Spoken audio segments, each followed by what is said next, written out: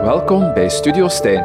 Small Stories, Great People. Gesprekken boordevol inspiratie en nieuwe inzichten voor een wereld in verandering.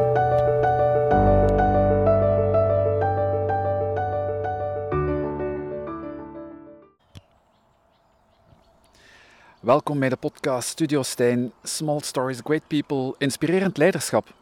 Ik leerde doorheen mijn leven hoe belangrijk het is om je te laten inspireren en omringen met mensen die je nieuwe perspectieven en mogelijkheden aanreiken. Zo blijf je voortdurend groeien in je persoonlijke en professionele leiderschap. En dat is mijn missie. Ik ben uw gastheer Stijn Staes, executive coach en fervent podcaster. En vandaag is mijn gast Ben Poelmans. Dag Ben. Dag Stijn. We zitten hier gezellig in de Bourgogne. Het is heel mooi weer. Welkom op deze plek. Ja, dankjewel. Het is echt een heel mooie plek ook om te komen. Heel zacht ook, om even in de natuur te kunnen gaan. Voilà. En ik ga je eventjes introduceren, Ben. Ben is co-founder bij Amazing Cultures, ondernemer en business alchemist. En hij verdiepte zich gedurende vele jaren in de persoonlijke ontwikkeling, waardoor hij zichzelf voortdurend opnieuw uitvond en herontdekte. Maar nu is hij de man op de juiste plek. Hoe hij zijn persoonlijk en professioneel parcours verliep, dat verneem je nu in deze persoonlijke en zeer inspirerende podcast. Ik kijk er erg naar uit, Ben, om jouw verhaal te mogen horen en te delen met anderen. Ja. Dankjewel, ik ook. Ik vind het ook een beetje spannend. Ben, we hebben al een voorgesprek gehad en als we naar jouw LinkedIn-profiel kijken, ik zie daar business alchemist staan. Wat is dat? Wat doet een business alchemist en hoe ben je daartoe gekomen? Ik ben ertoe gekomen om het toch gewoon zo te benoemen zoals ik het zelf voel en ervaar. Waar ik ook dingen voor geleerd heb. Om het ook gewoon zo te durven zeggen. Vroeger zou ik dat nooit gedurfd hebben. Maar ik ben een aantal jaren geleden in contact gekomen met de alchemie. En daarin echt een ongelooflijke resonantie gevoeld met wie ik ben. En los van het eigen maken van de alchemie ben ik er ook wel wat beginnen over opzoeken. En een van de mooiste dingen die ik tegenkwam is dat toch een aantal grote oude wetenschappers, de Einsteins, de Carl Jungs en dergelijke meer, eigenlijk ook bedreven alchemisten waren. En dat was voor mij zo'n wauw moment van, is dat iets dat we vergeten zijn of verloren? En vandaar. We gaan er zeker nog op in, op wat een alchemist eigenlijk is en wat dat hij doet. Maar misschien eventjes terug. Had je dat ook als kind al zo, dat zoeken naar die wijsheden? Je noemt daar al een aantal zeer inspirerende namen. Had je dat als kind ook? Echt als jong kind heb ik dat niet zo ervaren. Dan voelde ik me eigenlijk heel hard op mijn plaats. Ik ging naar een lagere school die niet groot was, met heel betrokken leraren. En eigenlijk ging alles vanzelf, zowel het bewegen, sporten, leren, thuis, goede thuis. Daar stel ik me die vraag niet, maar dat is wel gekomen op het moment dat ik ergens op de middelbare school kwam. Ik herinner me nog een moment ergens in het tweede middelbaar, dat ik mij plots de vraag stelde van, ben ik nu wakker en ga ik straks 's nachts dromen, of ben ik nu aan het dromen en word ik deze nacht straks wakker? Maar ook dat ik die vraag niet gemakkelijk kon delen. Of dat gevoel had ik althans, dat ik die vraag niet kon delen. En daar is er toch een stukje zoektocht begonnen. Die ik in het begin vooral voor mezelf hield. En dat was al in het tweede middelbaar dat je dergelijke diepgaande existentiële vraag stelde. Want dat is toch een zeer zoekende vraag. Het was vooral een plotse vraag. Ja. Ik had die zelf ook niet zien komen. Ik herinner me nog dat ik ervan ontroerd was. Ja. Vooral omdat ik ze ook niet echt kon stellen. Het is pas nu dat ik besef dat dat zo'n diepe vraag is.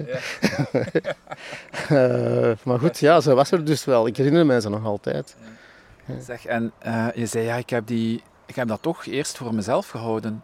Wanneer is er een moment gekomen dat je daar toch mee naar buiten bent gekomen met die zoekende vragen?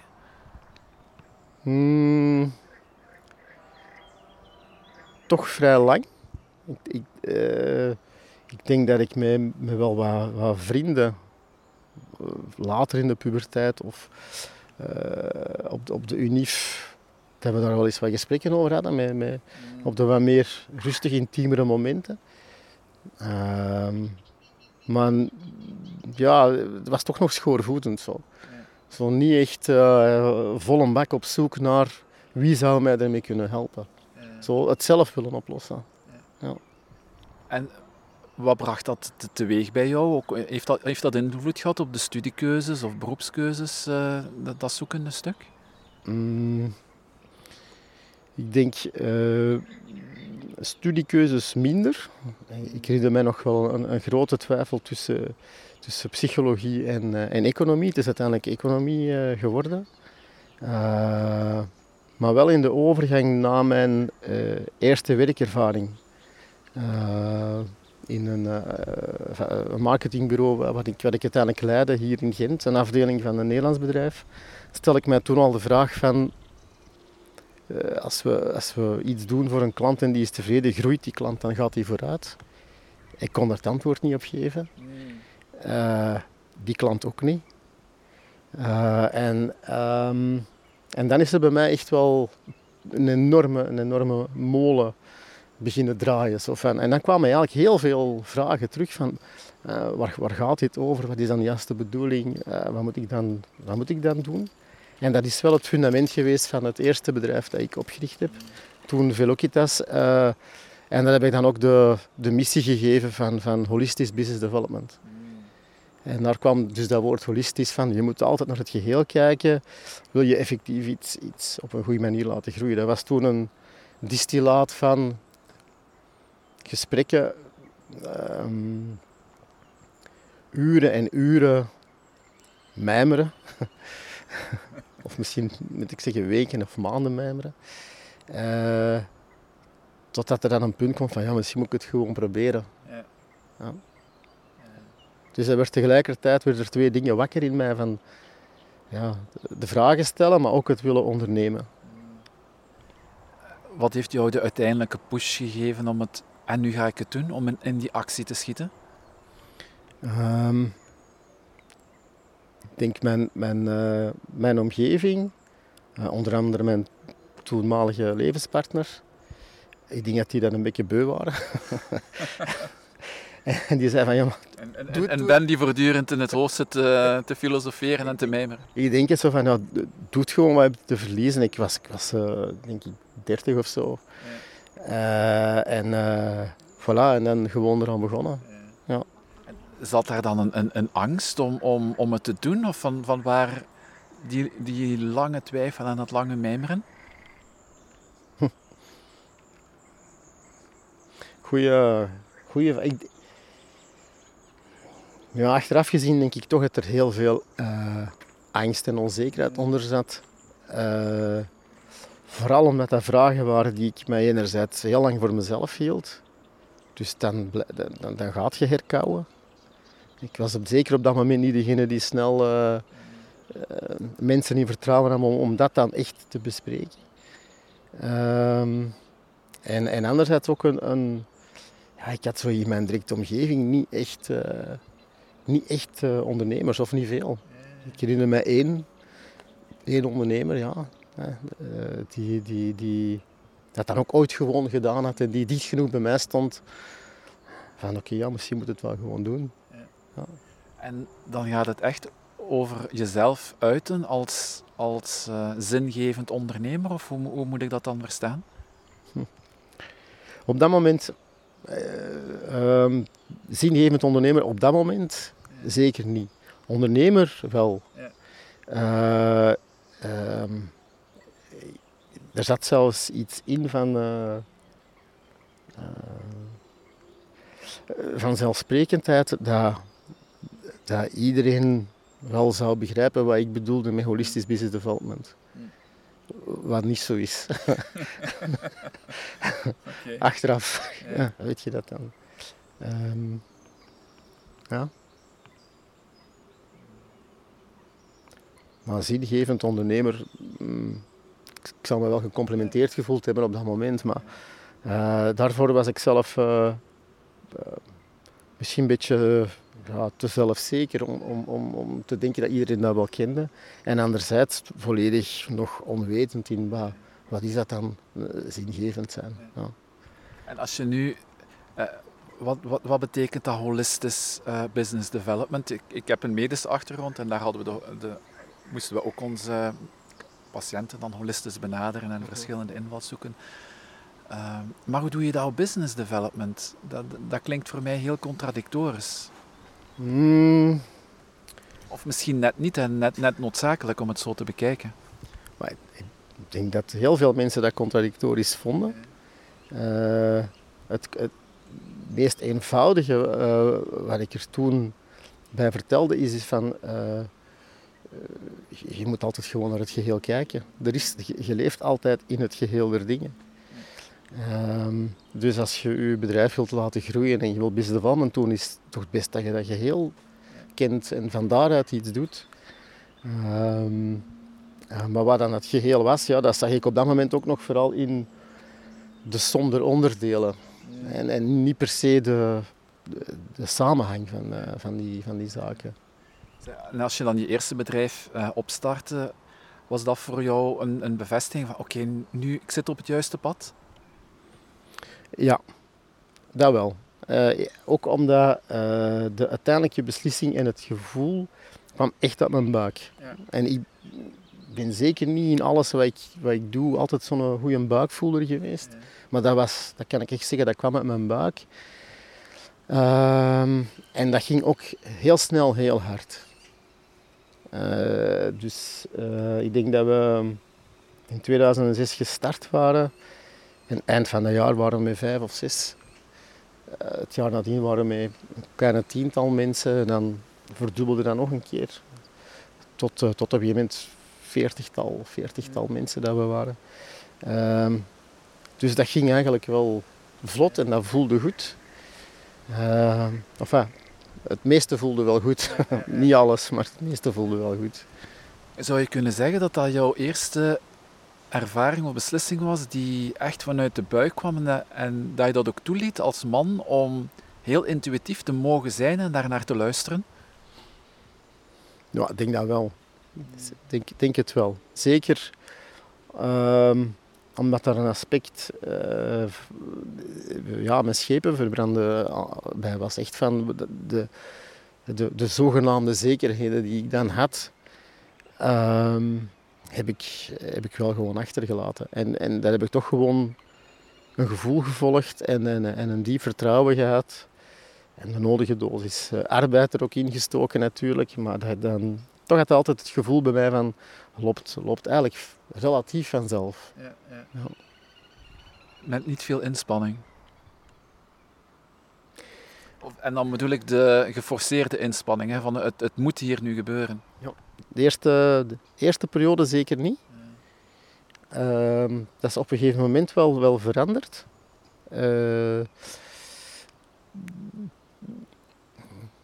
Toen denk ik het vanzelfsprekende misschien, of het eenvoudige toch wel wat plaats maakte voor ook het ambitieuze dat er dan bij komt. Ja. Als je dan jonge ondernemer, dat gaat goed. Je krijgt ook de complimenten, zowel van binnenbedrijf als buitenbedrijf. Ik ben toen toch net iets minder mijn buik beginnen volgen. Nog wel een stuk mijn hart. Zeker vanuit de verbinding met mensen, met collega's bijvoorbeeld. Maar toch stelselmatig stukjes ideologie niet opgegeven, maar toch, er kwam toch een tweestrijd. En is dat dan een beetje ego, die ambitie? Of welke kant van jou... Want je verwijdert je dan een beetje van jezelf. Welke kant van... Wat is dat dan de overhand begon te halen?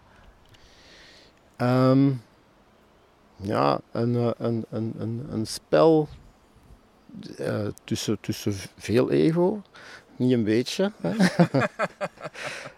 Uit Antwerpen komende. Hè? Ja, bedankt, heeft het heel lang geduurd, Stijn. Maar vooral vanuit dat stukje holistisch, waarin ik me dan zelf ook wel in aan het verdiepen was. Ik begon dat beter te begrijpen. begon ik ook te zien dat niet iedereen dat volgde. Zeker aan de klantkant was dat moeilijker en moeilijker om dat verhaal te brengen. Hadden we wel in onze interne cultuur. En aan de buitenkant werd het stukje business development altijd maar succesvoller. Ja. Maar er kwam een spagaat tussen een interne cultuur waarin dat we wel samen verdiepten naar waar gaat het over. En aan de andere kant altijd maar een harder presterend bedrijf moeten worden. En dat was maar ik denk, mijn ego heeft toen echt overuren gedraaid. Want ik wou de twee ergens bewaken en beschermen. Maar dat was op een gegeven moment een huzarenstuk aan het worden. Heel scheurend zelfs, op momenten. En wat gebeurde er toen? Je zit dan met dat dubbel spanningsveld en heb je dan keuzes moeten maken? Er was een bepaald moment dat we met heel het bedrijf samen zaten. Dat deden we 1 keer per jaar. We noemden dat de co-creatiedagen. Er waren 4 zelfsturende teams. En eigenlijk, ja, zoals dat dan gaat, voelde iedereen dat spanningsveld. Ja. Van enerzijds wel een liefde voor het bedrijf en wat we wilden neerzetten. En anderzijds dat wat we aan de buitenkant aan het doen waren, dat eigenlijk niet meer klopte. En een beetje na wel wat ontploffingsjes die dagen en zo. Dus, was er zo een moment dat we landen op. We houden allemaal nog wel van het bedrijf en van een stuk de visie, maar niet meer van de core business. Dus eigenlijk moeten we veranderen van core business. En ja. Dat is heel drastisch dan, denk ik. Ja, dat was super drastisch. Dat was een gevoel enerzijds van trotsheid wel. Dat we dat wel samen konden uitspreken. En dat we ook wel samen beslisten van we gaan op zoek. Van hoe gaan we dat dan doen. Tegelijkertijd ook wel een beetje heel zoekend daarin. En echt wel heel hard beseffend dat dit lost je niet even op. Nee. Dit is even iets waar je tijd voor moet pakken, ook voor mezelf, om die tweestrijd echt eens in de ogen te zien. Ben je eruit gekomen? Tadaa! Ja. Absoluut. Met dank aan enerzijds de collega's van het bedrijf, onder andere Tom, die mijn vernoot toen, die daarin een stuk zijn leiderschap gevonden heeft. En een belangrijk deel van dat proces ook geleid heeft. En anderzijds ook dankbaar aan een aantal mensen die me dan weer naar één bepaalde persoon hebben gewezen. Dat was onder andere Wouter Turfsmee die mij de weg had gewezen naar Dirk Oeliebrand, de alchemist. Oké, voilà. Daar zijn we. Daar zijn we dan. En het was Dirk die mij tegenkwam en die durf zeggen, dat was de eerste die ik tegenkwam, van ja, holistische. Snap je dat wel, mannetje? Oké. En dat was gewoon een hele liefdevolle uitnodiging om een keer helemaal in de verdieping te gaan. En die tweestrijd niet meer enkel te proberen op te lossen, het te lijmen, het proberen recht te trekken. Maar gewoon helemaal op zoek te gaan van waar komt die tweestrijd ook gewoon in mij. En daar is dan een hele journey begonnen. En dan komen we terug bij die alchemie. Wat is dat eigenlijk? Wat moeten we daaronder verstaan? Wat mogen we daaronder verstaan? We kennen allemaal de definities van lood goud maken. Daar hou ik zelf al wel van. Van hoe kan je van iets loodzwaar gewoon iets goud maken. In je leven, in je werk. De definitie die met Dirk had gegeven was die van alchemie is gewoon de chemie van het al. Ja, Veel beter dan dat kun je het niet formuleren, denk ik. Maar voor mij is het woordje magie er ook wel heel belangrijk in. En de verrassing van het in het niet durven weten en aanvaarden dat de meeste dingen er zijn dat je niet weet. Maar je nodigt ze wel allemaal uit en dan kan er iets ontstaan dat je niet verwacht hebt. Als je dan heel dicht bij jezelf blijft, dan kan dat gewoon gebeuren. En ja, kijk rond. Hè. Ik bedoel, alles is voor mij alchemie. Hè. De bomen, de eenden die we horen. Het is één iets. En ja. Is het een verder durven kijken dan wat we enkel zintuigelijk waarnemen? Of het geloof dat er meer is dan gewoon het materiële dat we zien of voelen of rieken? Sowieso. Maar het gaat verder dan dat besef of zo. Ja. Het is ook het in je eigen levensveld ook helemaal toelaten. Ja. We hebben allemaal wel voorkeuren om iets gemakkelijk te kunnen zien of iets te doen. Maar al die andere dingen zijn er ook. Neem bijvoorbeeld... je trekt gemakkelijk naar dezelfde mensen, omdat dat dan leuk is bij dat type mensen. Maar dat wil niet zeggen dat die mensen dat je niet leuk vindt er niet zijn. En als je dan toch de moeite doet om die te leren kennen, ja, dan ontdek je iets. En dan gebeurt er ook iets in jezelf. Dus zo het durven aangaan van die onbekendere zones van onveiligheid misschien, om die ook gewoon in je leven toe te laten. Is dat dan het lood, de onzekerheden, de onveiligheden die we als mensen meekrijgen vanuit jeugd, of om dat los te laten zodanig dat het dan goud wordt? Is dat voor jou? Ja. Ik denk, ik ervaar iets als lood. Als ik tegen een bepaalde situatie begin te vechten en dat ik het mentaal wil oplossen en er nog eens over nadenken, maar eigenlijk totaal de totaliteit vergeet of bijvoorbeeld de dankbaarheid verlies van ik ben er al en als ik er al ben is het eigenlijk al een goede dag. En dan wordt iets loodzwaar en als je dan terug de rest toelaat of toevoegt, dan gebeurt er bijna altijd iets fantastisch. En ja, en dat is eigenlijk heel gemakkelijk. Maar je kunt het jezelf er wel heel moeilijk in maken. Wat is voor jou zo ik zal niet zeggen verrassing of moment dat je ervaart van wow, ja, nu ervaar ik echt, ik sta er los in, of ik sta er voor alles open. En dat de magie dan gebeurde. Heb je zo'n magisch moment? Of heb je niet?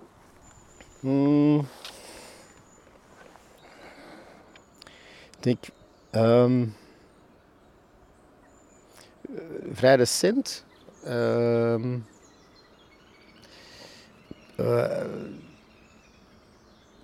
Wist ik eigenlijk niet zo heel goed na mijn avontuur bij Velocitas wat dan Miluno was geworden.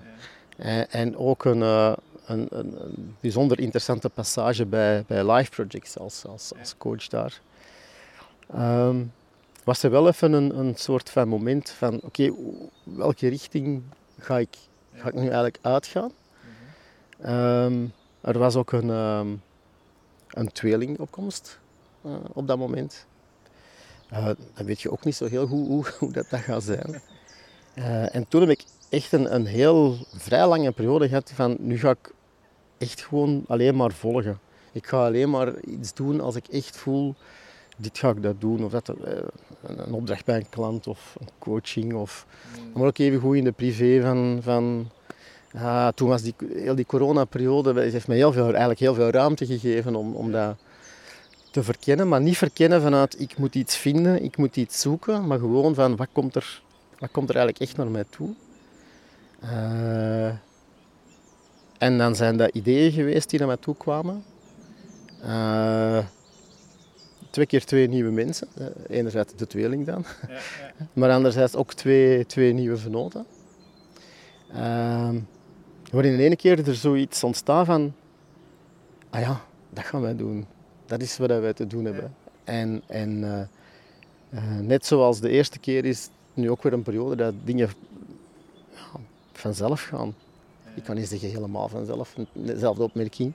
Maar toch echt een gevoel van die soep is aan het koken en dat ruikt lekker en ze proeft lekker. En we gaan nog wat roeren. Ja. Het is heerlijk hè? En het hoeft ook niet altijd misschien in de grote dingen te zitten. Wij hadden vandaag afgesproken om 1 uur. Ik dacht dat het 2 uur was. Okay. En ik dacht, shit, ik wil Ben bellen dat ik 10 minuten later ga zijn, want ik wou nog iets eten. Ja. En ik vond jouw telefoonnummer niet.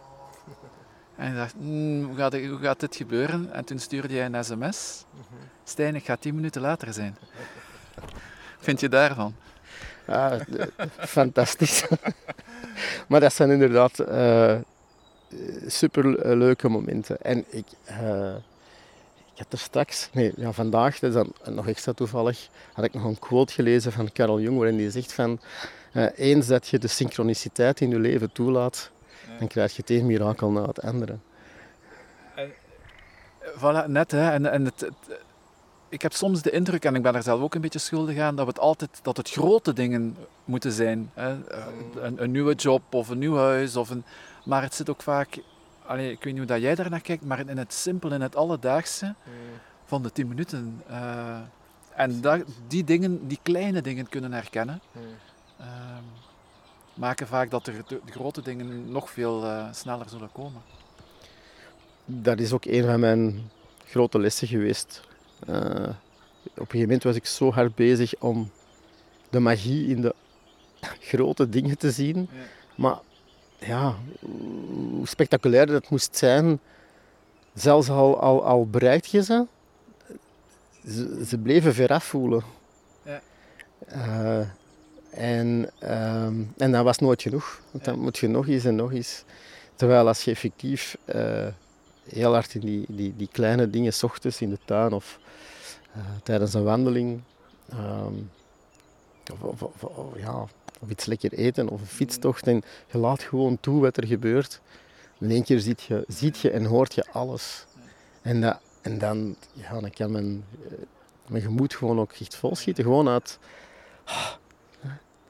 alles is er gewoon al. Heb je ook moeilijke momenten gekend in jouw parcours, Ben? Ja, ik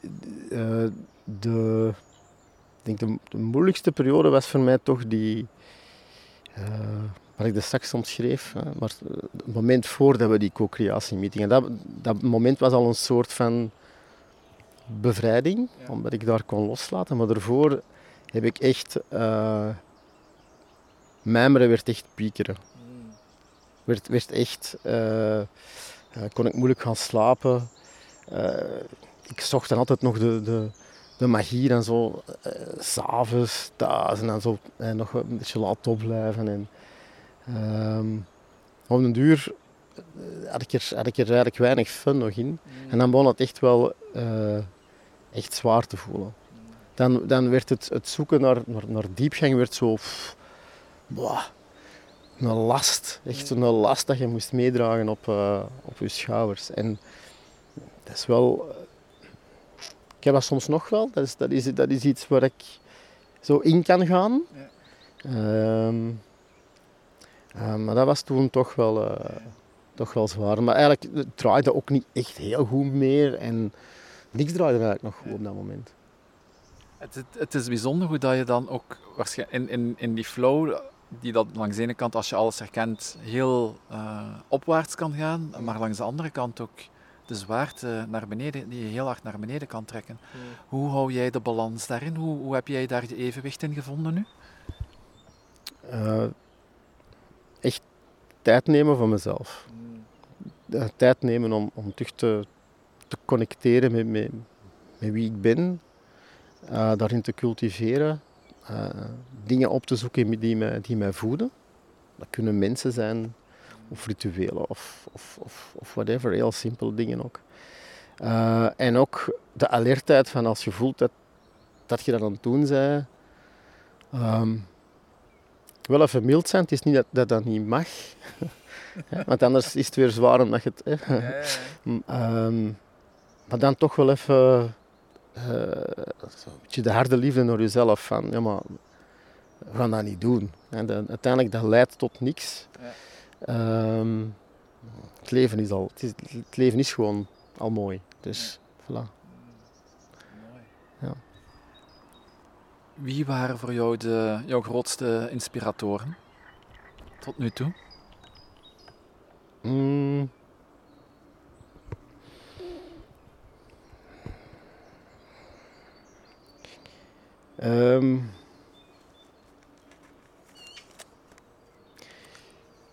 Ik denk dat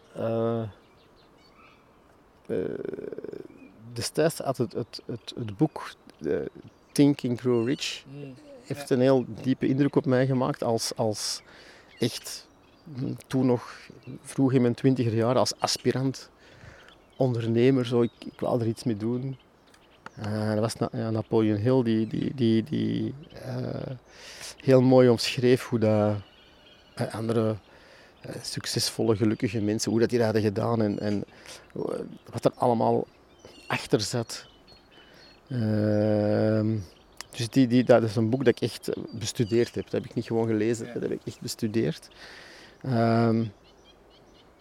En dat verder verdiept met een aantal leraren in NLP en Enneagram en dat soort van zaken. Allemaal inspirerende mensen. Dan had ik nog die ene ondernemer, Ludwig. Dat is de enige ondernemer die ik echt dicht bij mij had. Die inspireerde mij vooral van go for it. En dan heb ik heel veel inspiratie gevonden bij mijn collega's toen. Als zijnde, die spiegelden mij.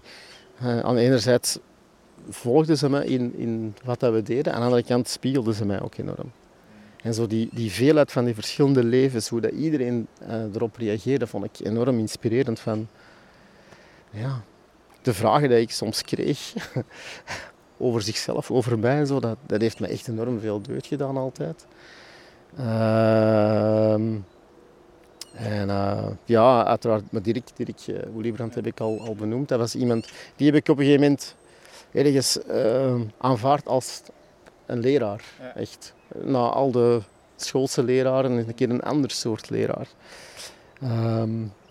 En dan zijn er nog heel veel mensen die voor mij iets betekend hebben, zoals Tom, die dan leiding heeft genomen.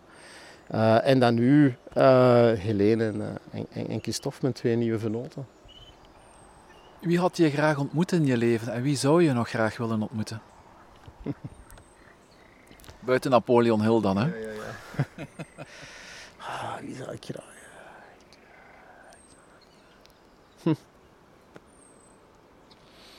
Dat is een heel moeilijke... Dat is eigenlijk een vraag die ik me eerlijk gezegd nog niet zo vaak gesteld heb. Ik zal je misschien een handje helpen. Ja. Ik heb zelf een imaginaire raad van wijzen. Komt trouwens uit Napoleon Hill. En daar zit bij mij bijvoorbeeld Gandhi en Lincoln zit daarin. En nog een aantal interessante mensen. Ja, ik dacht ook wel... Goed, als we in die categorie gaan... dan mogen van mij pas de grote profeten allemaal zijn. Ja. Van Mohammed tot Jezus Christus. Die mogen er zeker tussen zitten. En dan ook die alchemisten. Zo. En Merlijn de Tovenaar. Ja. En als ik dan echt helemaal los mag gaan, wil ik wel eens in de leer bij Yoda van Star Wars gaan. Ja. Is het in een droom of in de werkelijkheid dan? Ja, ik weet het niet, maar het is pas achteraf dat ik door had dat wat mij fascineerde in Star Wars, dat gewoon de link naar het Taoïsme was. Dus doe Lao Tse dan maar. Ja. En van mensen die nu leven, dat je zegt, daar wil ik eigenlijk wel eens graag een gesprek mee aangaan? Mm.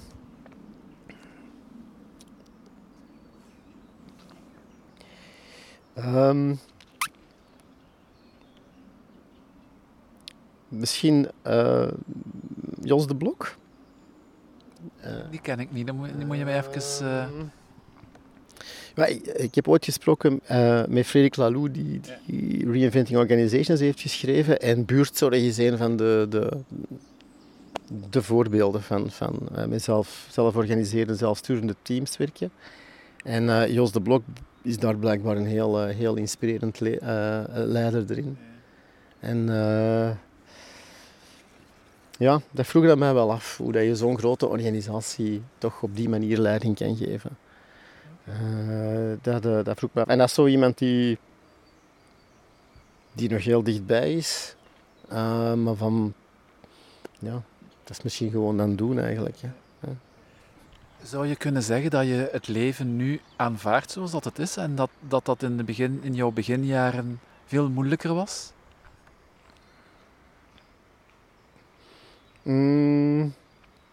Ja, dat kan ik eigenlijk volmondig ja op zeggen. Maar misschien is aanvaarden nog is misschien niet helemaal het juiste woord, daarom dat ik wat aarzelend reageer. Ja.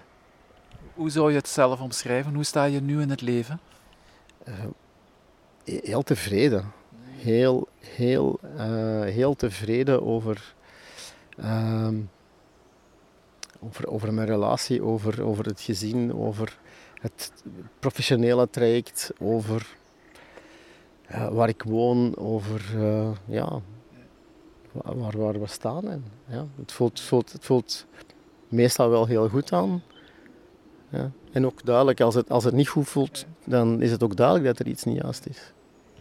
Is dat ook iets wat je bewust cultiveert, om die tevredenheid, om daar bewust naar op zoek te gaan, naar dat gevoel?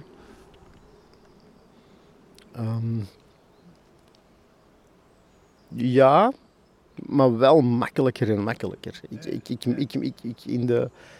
In de tocht naar binnen had ik toch ook wel het gevoel dat ik er echt veel tijd aan moest geven. Om niet terug in bepaalde patronen te gaan.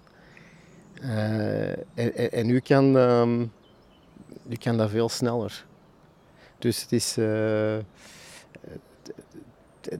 is wel waar dat hoe dankbaarder dat je bent en hoe tevredener, hoe makkelijker het ook is om tevredener te zijn. En dat is ook iets wat ik...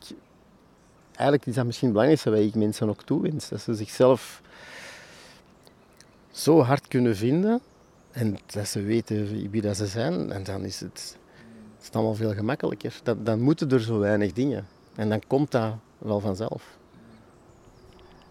Wat is de grootste blokkade die jij voor jezelf hebt doorbroken, waar je komaf mee hebt gemaakt? Of negatieve gedachten of belemmerende gedachten?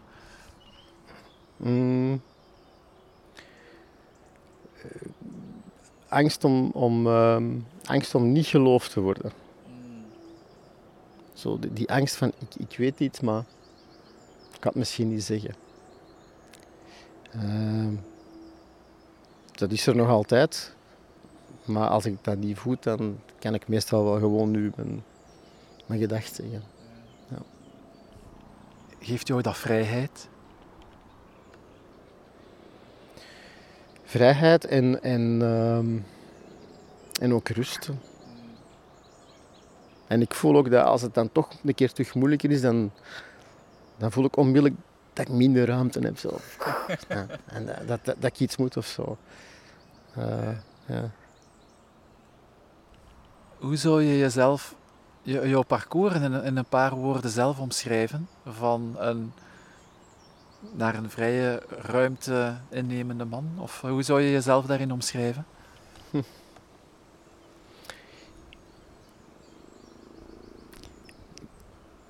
Ik denk van een heel aanvankelijk diep, maar naïef vertrouwen in het leven, naar een confrontatie met de wereld. Waarin dat ik toch wel wat angsten en gepieker heb ontwikkeld. Veel zoeken. Maar nu zo een verluchting. En contentement. En waar gaat Ben nog naartoe?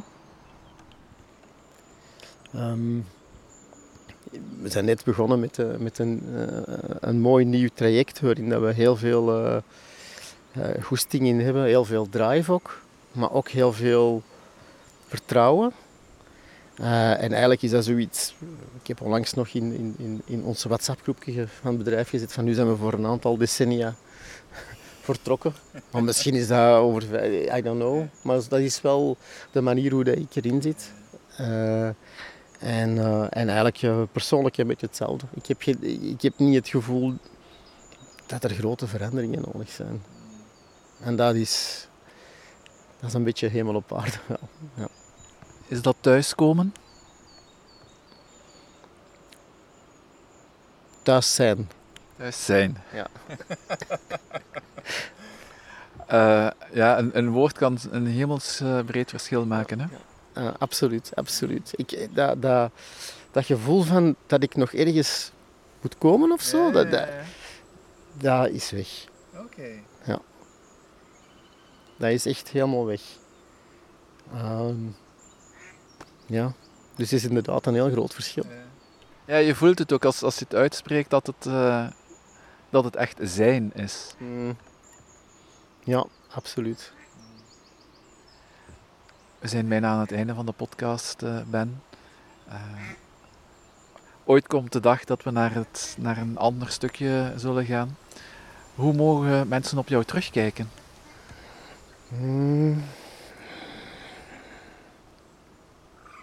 Of wat wil je nalaten? Wel, ik zou het op zich al fijn vinden dat de mensen kunnen ervaren hebben dat ik mij wel gelukkig gevoeld heb. Om te beginnen. En als ik los mag gaan, dat ze mij... Nu gaat het komen. Nee, het zal wel meevallen. Dat ze mij wel inspirerend vonden. Ik denk wel dat toch is het stuk wat ik te doen heb ook. En als die twee er al zijn,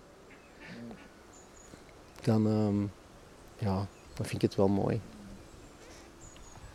Ik vond dit in ieder geval al een zeer inspirerend gesprek, Ben. Dank je wel. Dank je wel, Stijn, voor dit geweldige moment ook. Ik heb er echt hard van genoten. Voilà. Ik heb het gevoel dat ik toch weer een stukje angst om niet geloofd te worden heb de lood van angst om niet geloofd te worden heb kunnen omtoveren in een stukje goud. Voilà. En met deze mooie wijsheid wil ik ook de luisteraar bedanken. Voor eerst jou nog eens, Ben, maar ook de luisteraar om opnieuw af te stemmen op Studio Stijn. En als je nog meer podcasts wil beluisteren, ze zijn allemaal terug te vinden op Spotify, iTunes en Google Podcasts. Dus surf en klik de button, like button of follow button. En dan horen we elkaar snel terug weer. Graag tot de volgende keer.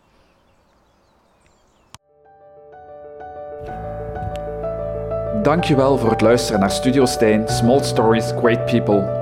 Ik was uw gastheer Stijn Staes. Wil je nog meer podcasts beluisteren? Dat kan. Abonneer je nu via Spotify, iTunes of Google Podcasts. Wil je zelf in gesprek gaan met mij of met mij gaan stappen? Stuur een mailtje naar stijn@stappenmetstijn.be of surf naar stappenmetstijn.be of studiostijn.com voor meer informatie. See you soon, great people.